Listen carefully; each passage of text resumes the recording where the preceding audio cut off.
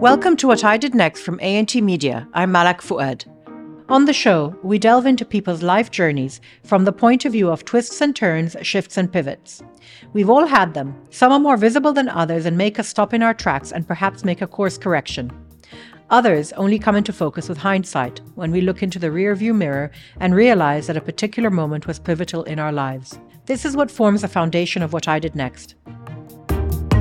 Today I'm joined by Omniya Abdel Barr.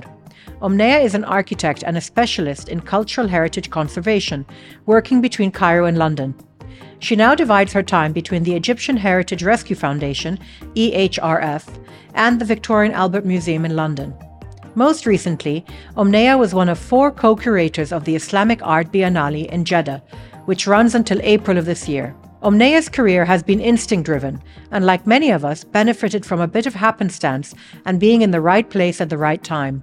Many of us growing up in the Middle East are used to coexisting with spaces and artifacts that hark back to centuries of history.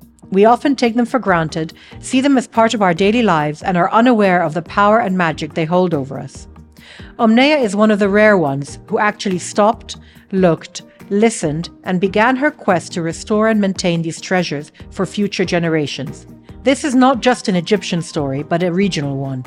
And Omniya shares her thoughts on the effort that goes into maintaining our historical sites, including raising funds from across the region's benefactors and institutions.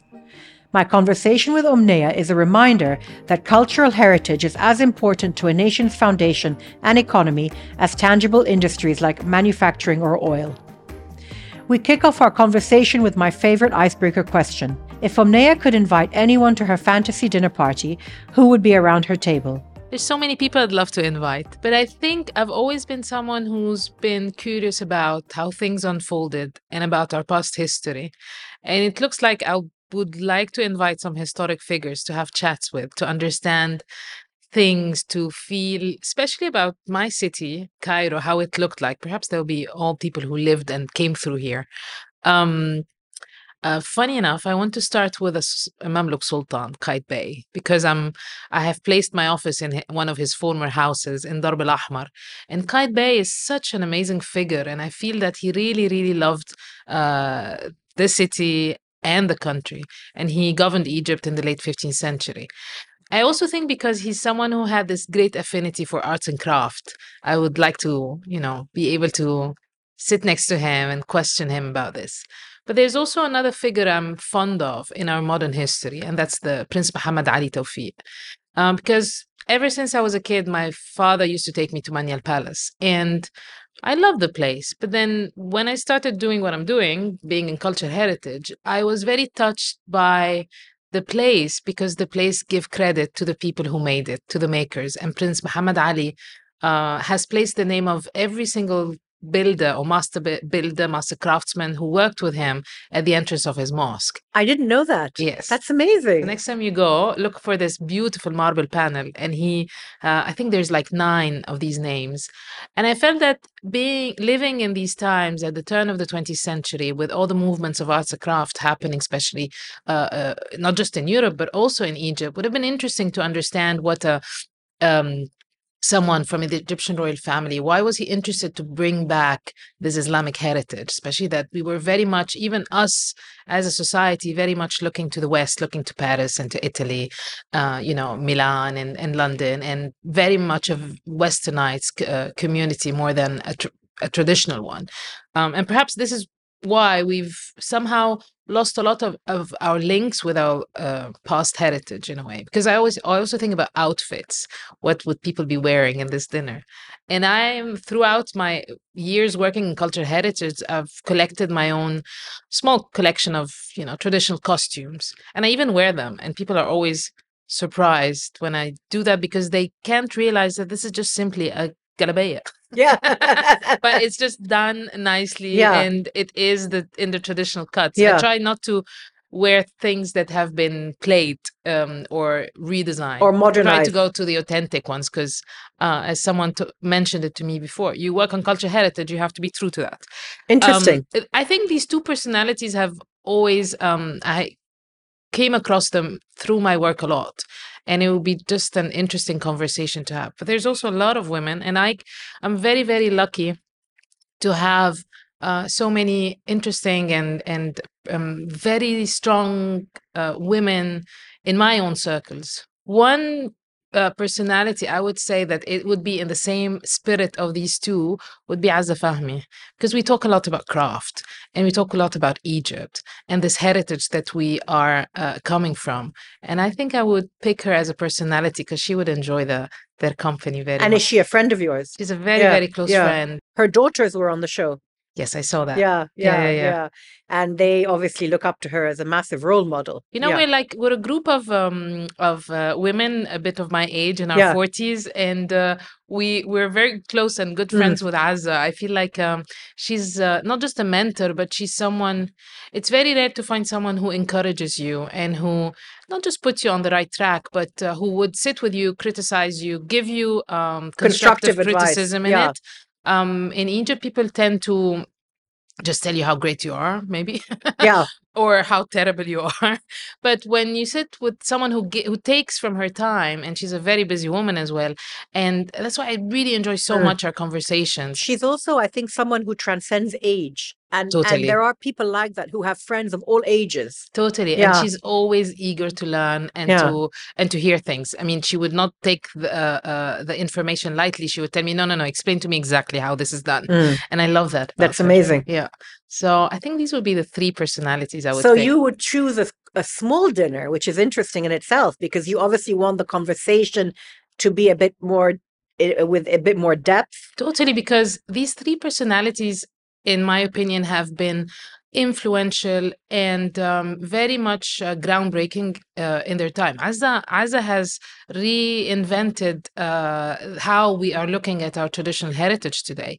The same with Prince Muhammad Ali. I think he must have been criticized at the time because he adopted an Islamic style instead of what was common of European styles at the time. And again with Kite Bey did a huge revival at his time, and there was like I think there was a trend and a fashion. And when you look at his period, when you look at arts and crafts and also the architecture, they have a very common character. Mm. So I believe they will have lots of things to say.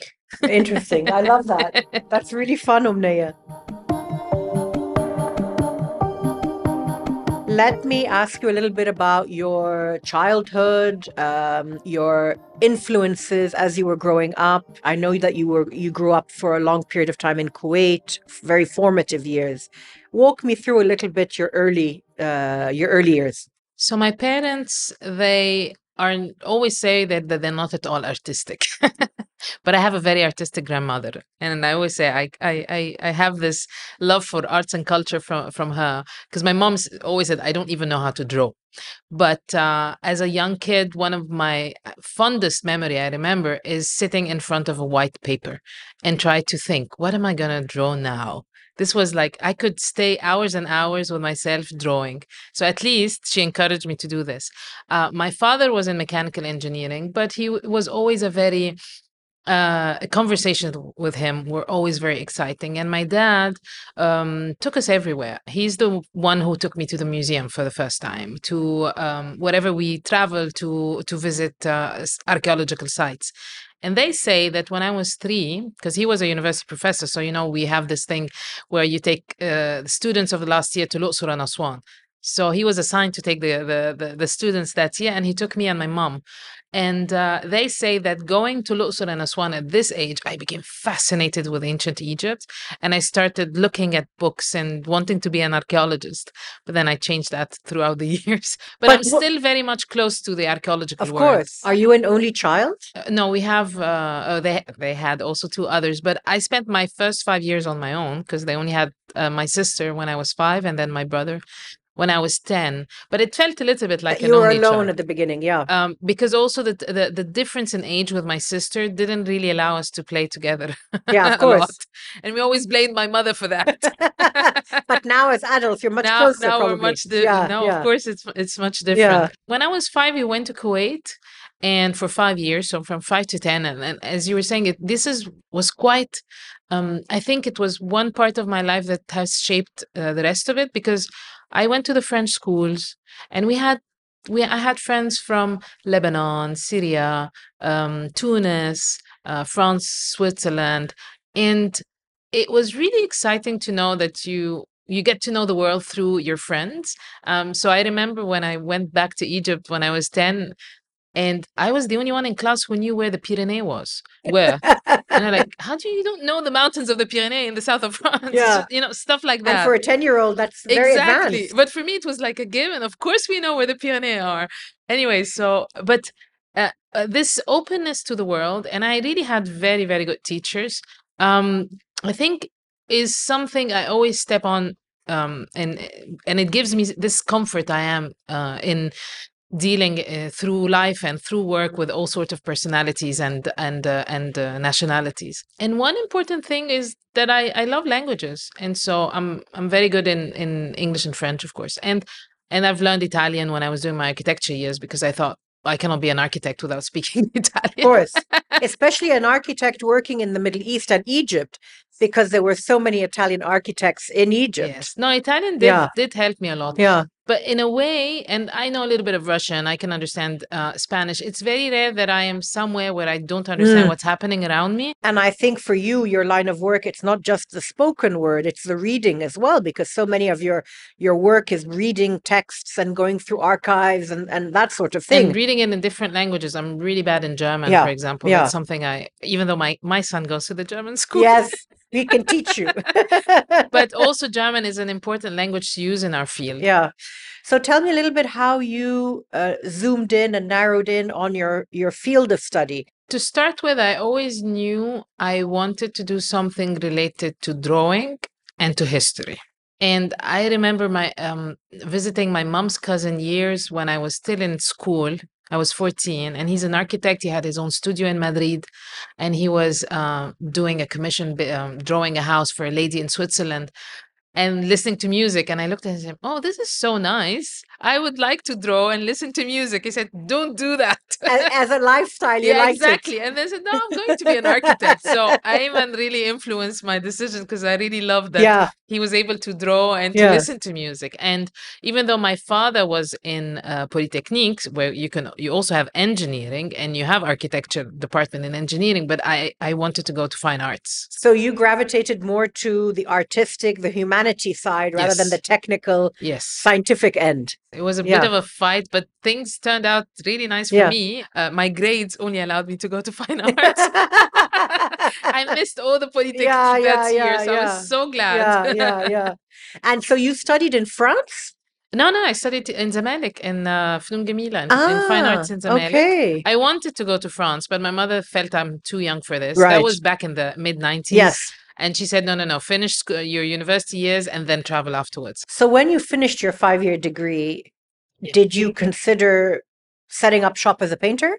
Or did you always know that you wanted to have that as a foundation and then build on that? I did architecture. You did architecture when? In fine arts. So I didn't do painting. I see. You did an architecture degree. But I did an architecture degree. But it was interesting because you had other people drawing all the time. You enter the premises of the school and you find someone who's sitting on the floor drawing a leaf from the tree. So it was very, very inspiring environment.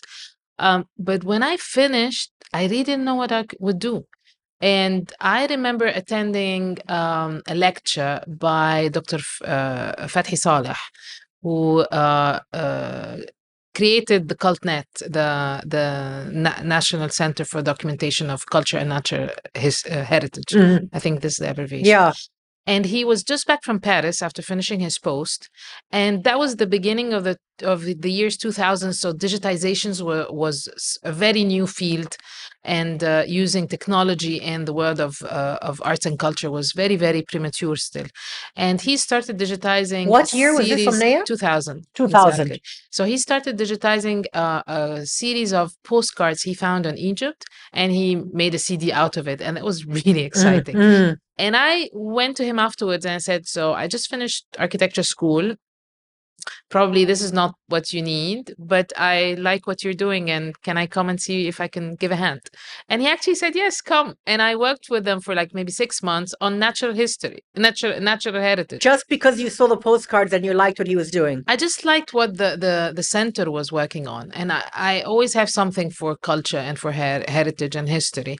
And he assigned me to work with Dr. Hala Barakat, who is, her career is she has a botanical background, and she was documenting the natural sites in Egypt.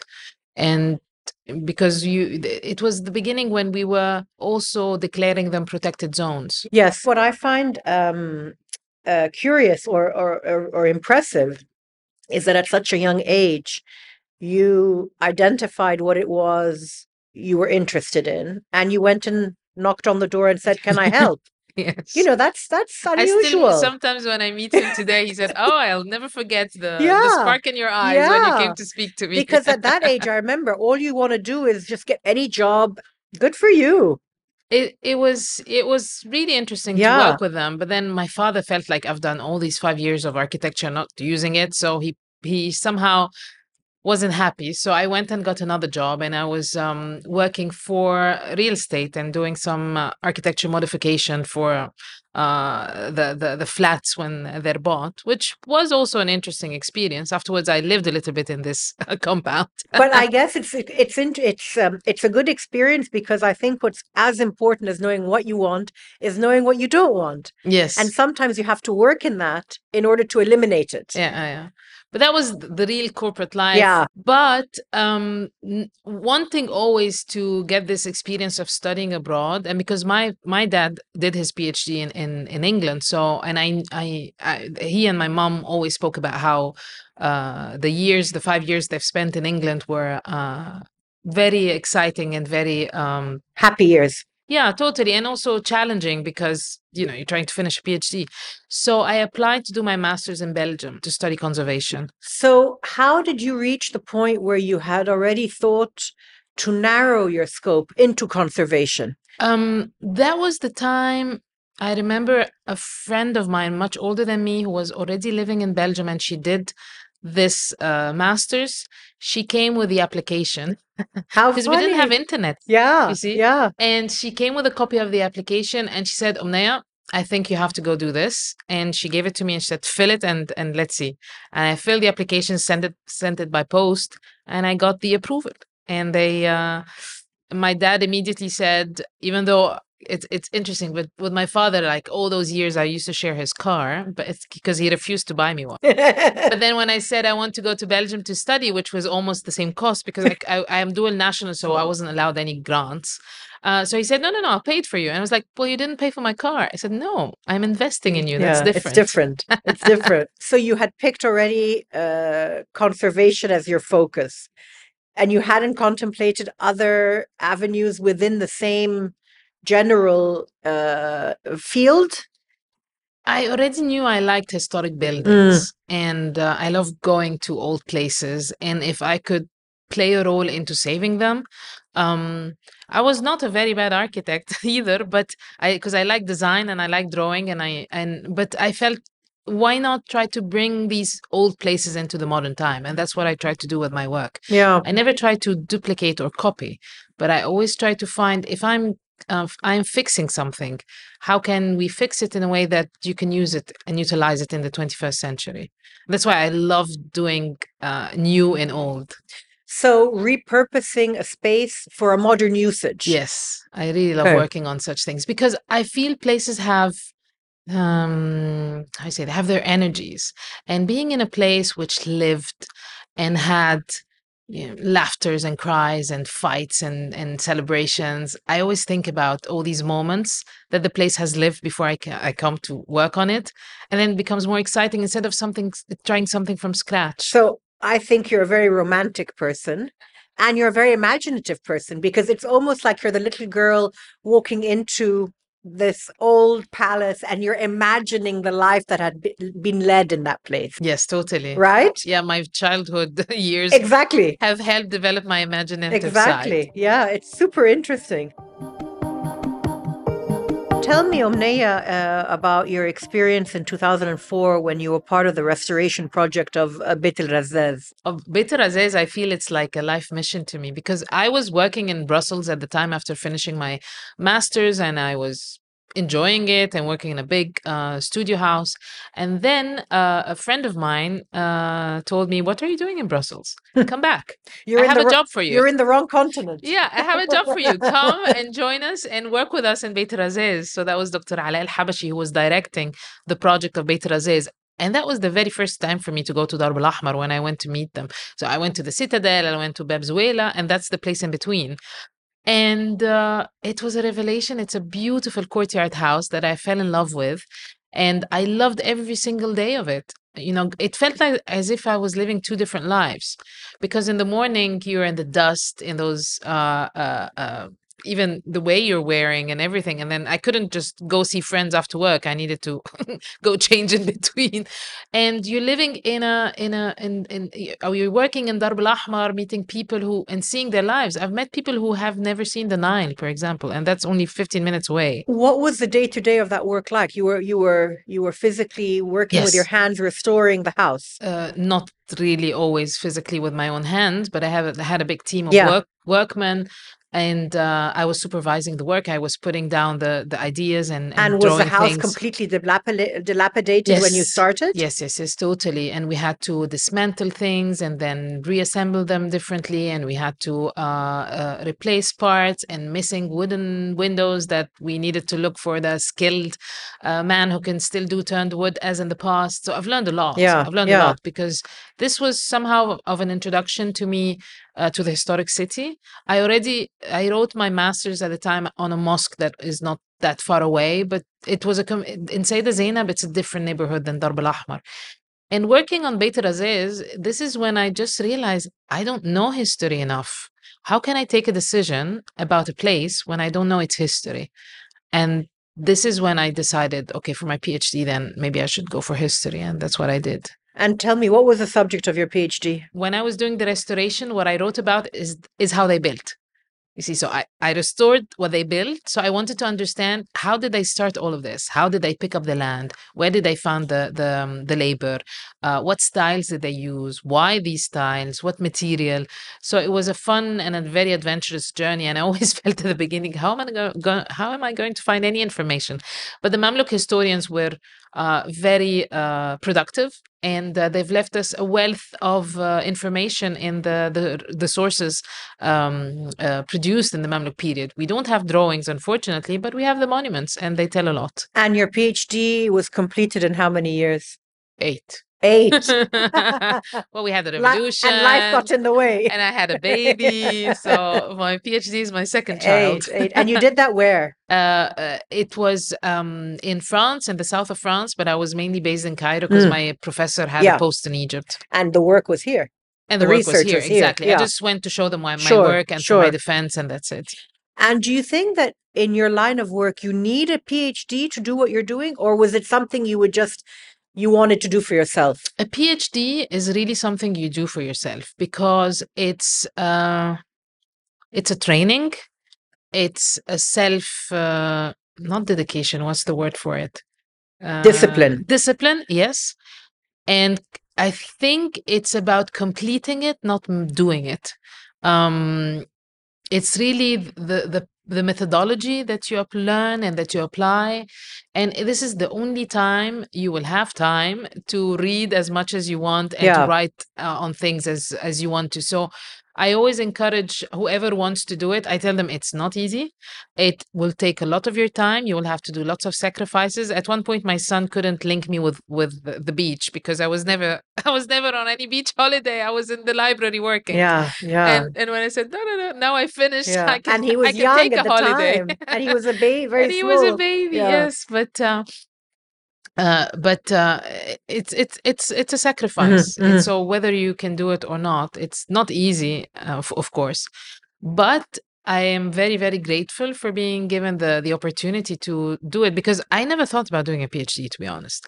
Academia for me, because my father was in academia and I didn't want to go through that path because I've seen how he was like not always happy about Yeah. the situation in Egypt. So I was not never interested to work in the university. But then I worked on a project in Sayyidah Zainab with the Mairie de Paris.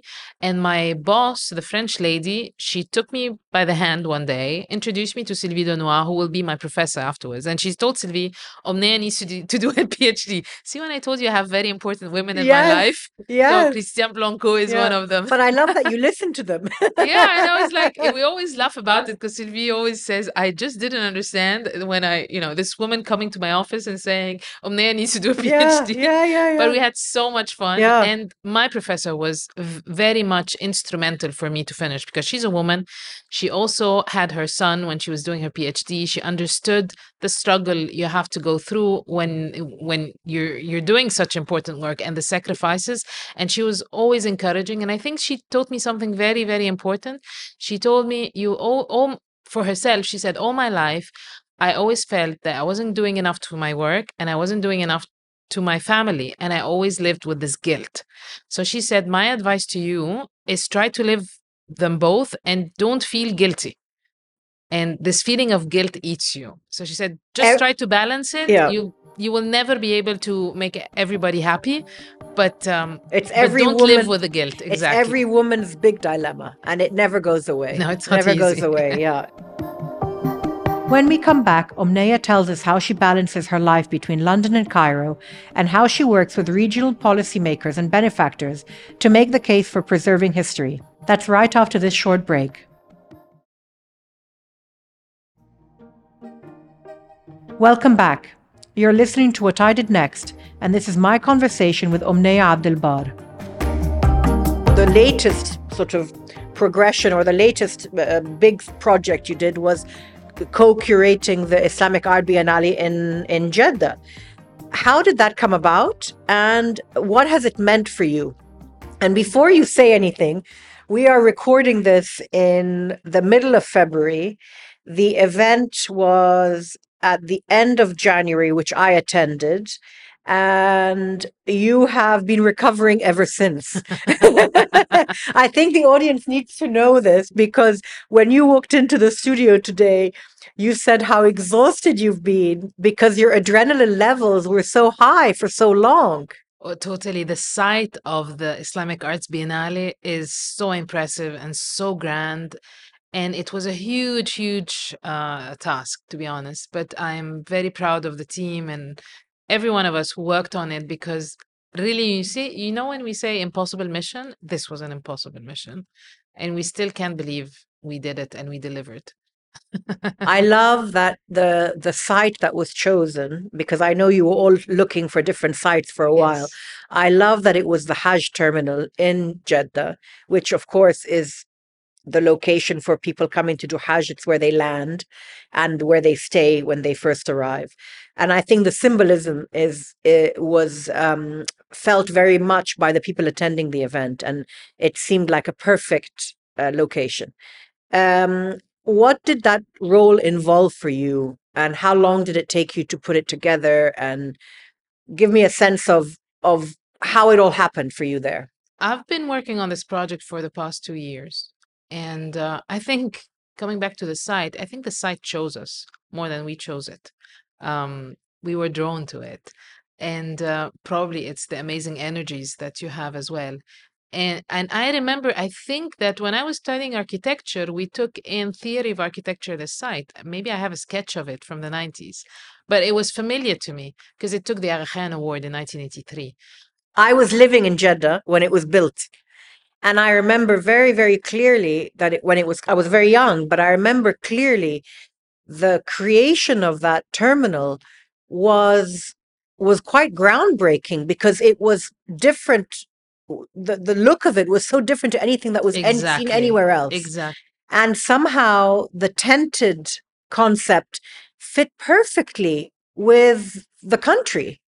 Oh, yes. So it is an image. It's become a visual image. It has. So for us, even at the Biennale, when we were trying to prepare all the visuals, it was inevitable. Yeah. The tents are part of the course. visuals you're trying. Of course. And they are everywhere. And every picture you take when you're on site is beautiful because of the place you're in. Yeah.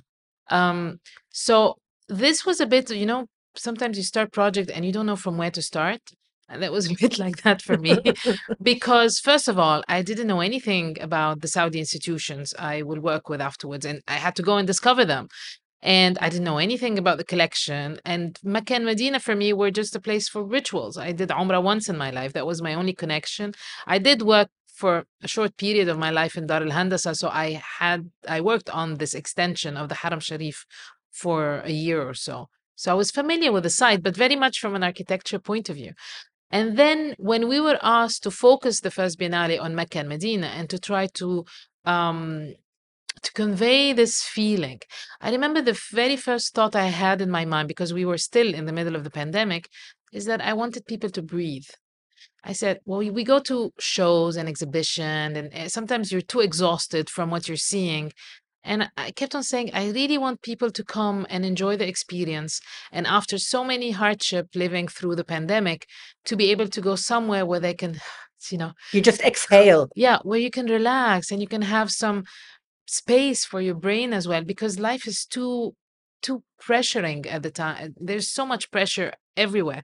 And this was one of my very first thought approaching this project, is that we want we want the visitor to be able to, yes, to know about new things maybe, and to see beautiful stuff, but to stand still at a moment and to feel the inside, and Yeah. to feel, take a breath. And how did you were co-curating with 3 other curators.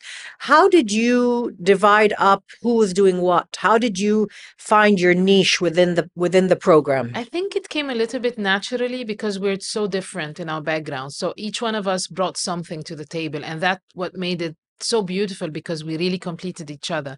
And having to work as well with 2 pioneers in their field, Dr. Saad al-Rashid, who is a Saudi archaeologist, but who was always there in every history, in every story. And that was fascinating. We go and visit places with him, and then he goes back and tells me stories from the 70s.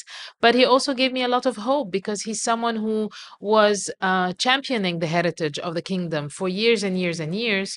And for him, sometimes I would see tears in his eyes in a way, because he's so excited that now that he is in his 70s, there is this huge recognition and huge interest, and also invest in the history of the country and its heritage.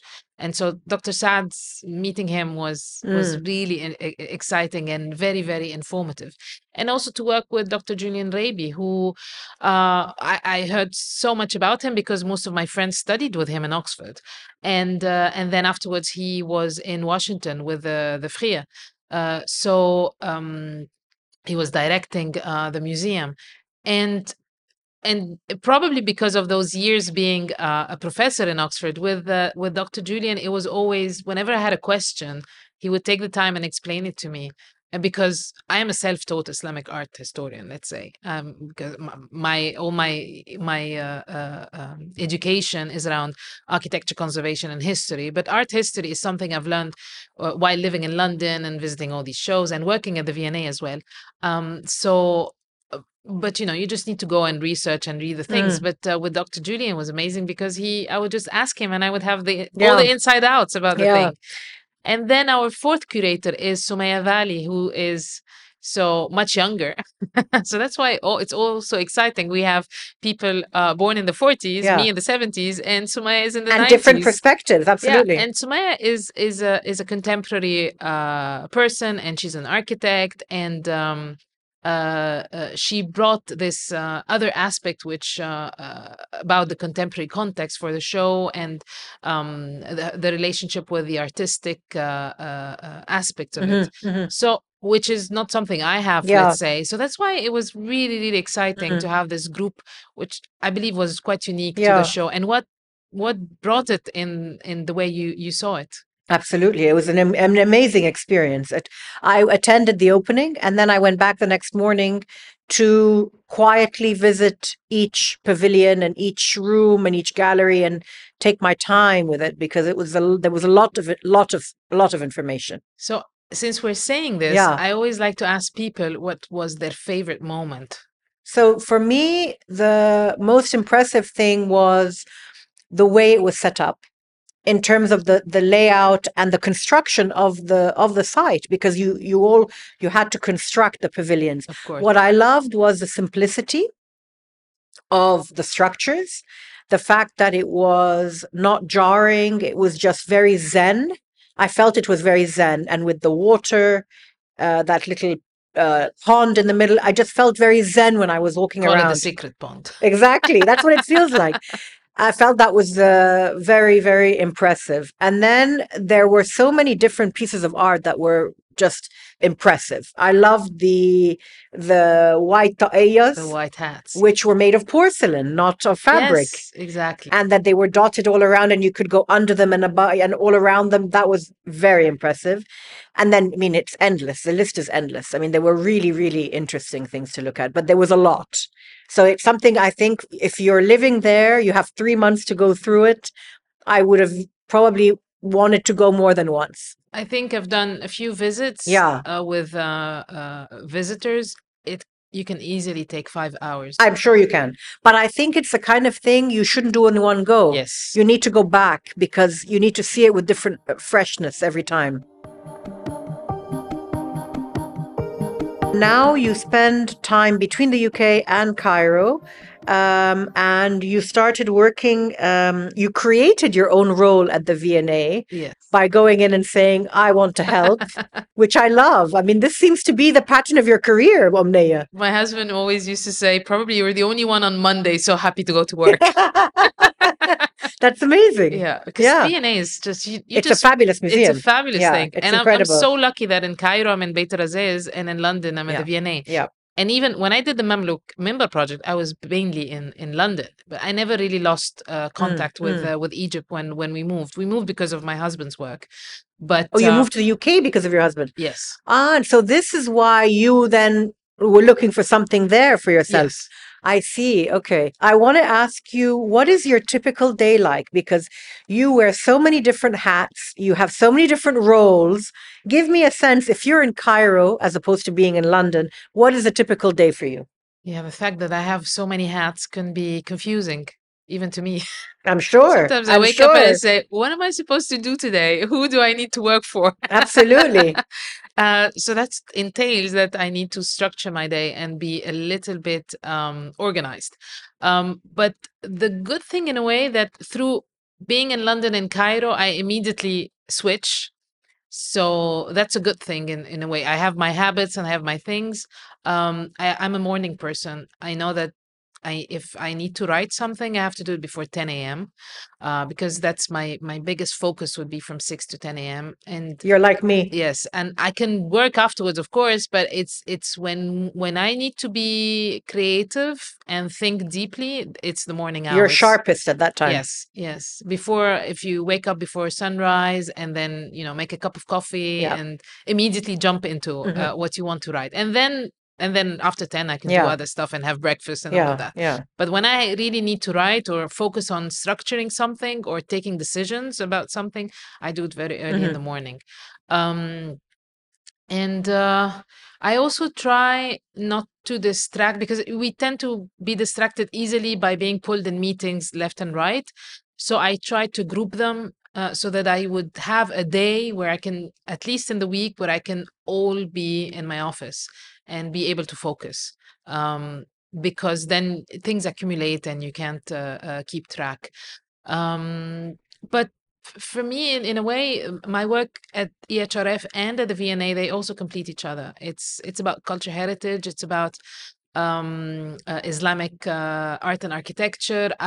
Being at the V&A helped me a lot understand what I did in the Mamluk Member project, for example, because I had access to collections. I could see things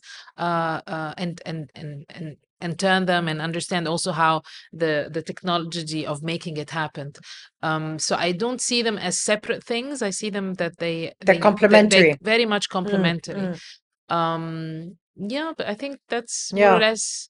It's not easy, of course, but you just have to figure it out. You just have to figure it out. So I want to end our discussion by playing devil's advocate with a few questions, because in our part of the world, I think we have so many problems as countries and as societies with limited resources. And I want to ask you, restoration and preservation can be seen, depending on your perspective, as a luxury. How do you, obviously, I know where you fall on that, but how do you persuade policymakers or people with the ability to finance things that actually it's not a luxury? What can be done for that? You're using the word I use because I've been telling them it is not a luxury anymore. It is really a necessity because this is part of who we are. And it might sound like a cliche, but if we don't preserve our memory, then we have nothing. And especially the past decade has been very harmful and very painful because we've lost in Egypt and also in the region a lot of our culture heritage. But there's lots of intangible that comes around it that we don't feel it, like when I was telling you the history of the Kiswa, for example. So it's all tied up into the same sphere, in my opinion. And when I try to convince people to invest and to put, to put aside some money for this, it's not easy, huh? But especially in Egypt, I still didn't work with Egyptian monies until now. I'm trying. Yeah, yeah, I always got grants from abroad to yeah. do this. But I think us as Egyptian, we have to start thinking that we own this heritage and that we have a responsibility to preserve it for the other generation. That I think about my son and that I want him to enjoy the richness that Egypt has. And yes, it's very challenging because this is Egypt. What are you going to preserve? Everywhere you go, there's something. That's right. Even in our modern history, there's something. But it's a mindset, and that's one of the things why my friends and I, we lobbied in 2014 and we wrote Article 50 in the Constitution, because we needed to introduce the word turath, heritage, in our own constitution, because we had athar, antiquity. We didn't have turath. And turath is linked to everything. It could be the Egyptian kitchen and cuisine. It could be tales and an oral history. It could be stories from your grandmother. But it is part of this collective memory of the nation, and it needs to be preserved. And so this is a little bit how I try to picture it for people when I try to encourage them to think about investing in culture heritage. I hope one day we would have a decent fund to allow Egyptians to preserve their heritage. And I'm a trustee at the Egypt Exploration Society in the UK. And the very first thing I worked with the society with is to establish something called Heritage at Risk. And it's a small grant. It could be 1,000 British pounds or 5,000. But I told them, please allow Egyptians to submit their application in Arabic, because the language barrier is big when you're trying to apply for foreign funding. And don't make it huge, a lot of money. It could be very small amount, allowing them to buy equipment, to record things, to document things. And I can't tell you how successful this To make access more this widespread. fund has been. Yeah. So I hope we can duplicate this effort, and we can have in Egypt a grant allowing Egyptian to document the day-to-day, the things that are disappearing, because not just because we're not preserving them, but because of the style of life we're living today, that we're losing other things that felt normal to our parents and our grandparents. But allowing someone to restore a house in, I don't know, Minya, or doesn't have, it's also very much Cairo-centric or Luxor, Aswan-centric. So to go out of these familiar places and to encourage the younger generation specifically to document and to preserve and to reinvent as well. That this is what will give it life, I guess. Omniya, that was amazing. Thank you so much. Thank you for also giving me the time to think. We don't have much time to think It's these true. days. No, and sometimes it's nice to take a bigger picture and a zoom out perspective, and I'm just thrilled that you came on the show, and I would like to. We have to keep the contact going, and we want to know what's happening with you. So we're going to check in with you at various points as well and see how you're doing. Well, I hope for everyone listening to us then to come and check on me maybe in a couple of years, Because what I'm hoping to embark on next is, I know Beit Razes has been very, very generous to me, and now this house needs attention, and this is what I'm going to do. And are you looking for funding for that? I have a beginning of funding, but this house is divided into 2 courtyard houses. So there is one courtyard house restored, but there's another one 3 times bigger that is in ruin. And that's a very big project, but I really need to start. Yeah. Khalas, it's I know it's inevitable. The house has been waiting, and it's now or never. So we have to. We're going to watch this space, Omniya. Exactly. Hopefully come and visit us will. Give me a year or 2. I will. Thank you so much. Thank you. Thank you for joining me today. I hope you enjoyed the episode. We've got a few more details about Omniya's projects and what's in her cultural inbox on our bonus episode out next week. You can get started with a free trial on our website or on Apple Podcasts with just a few clicks. What I Did Next is brought to you by A&T Media. This episode was hosted by me, Malak Fuad, and is co-produced by Chirag Desai. You can follow us for more on our website, Instagram, Twitter, and on LinkedIn. Just search for What I Did Next. We'll be back in a couple of weeks' time with a new guest. See you then.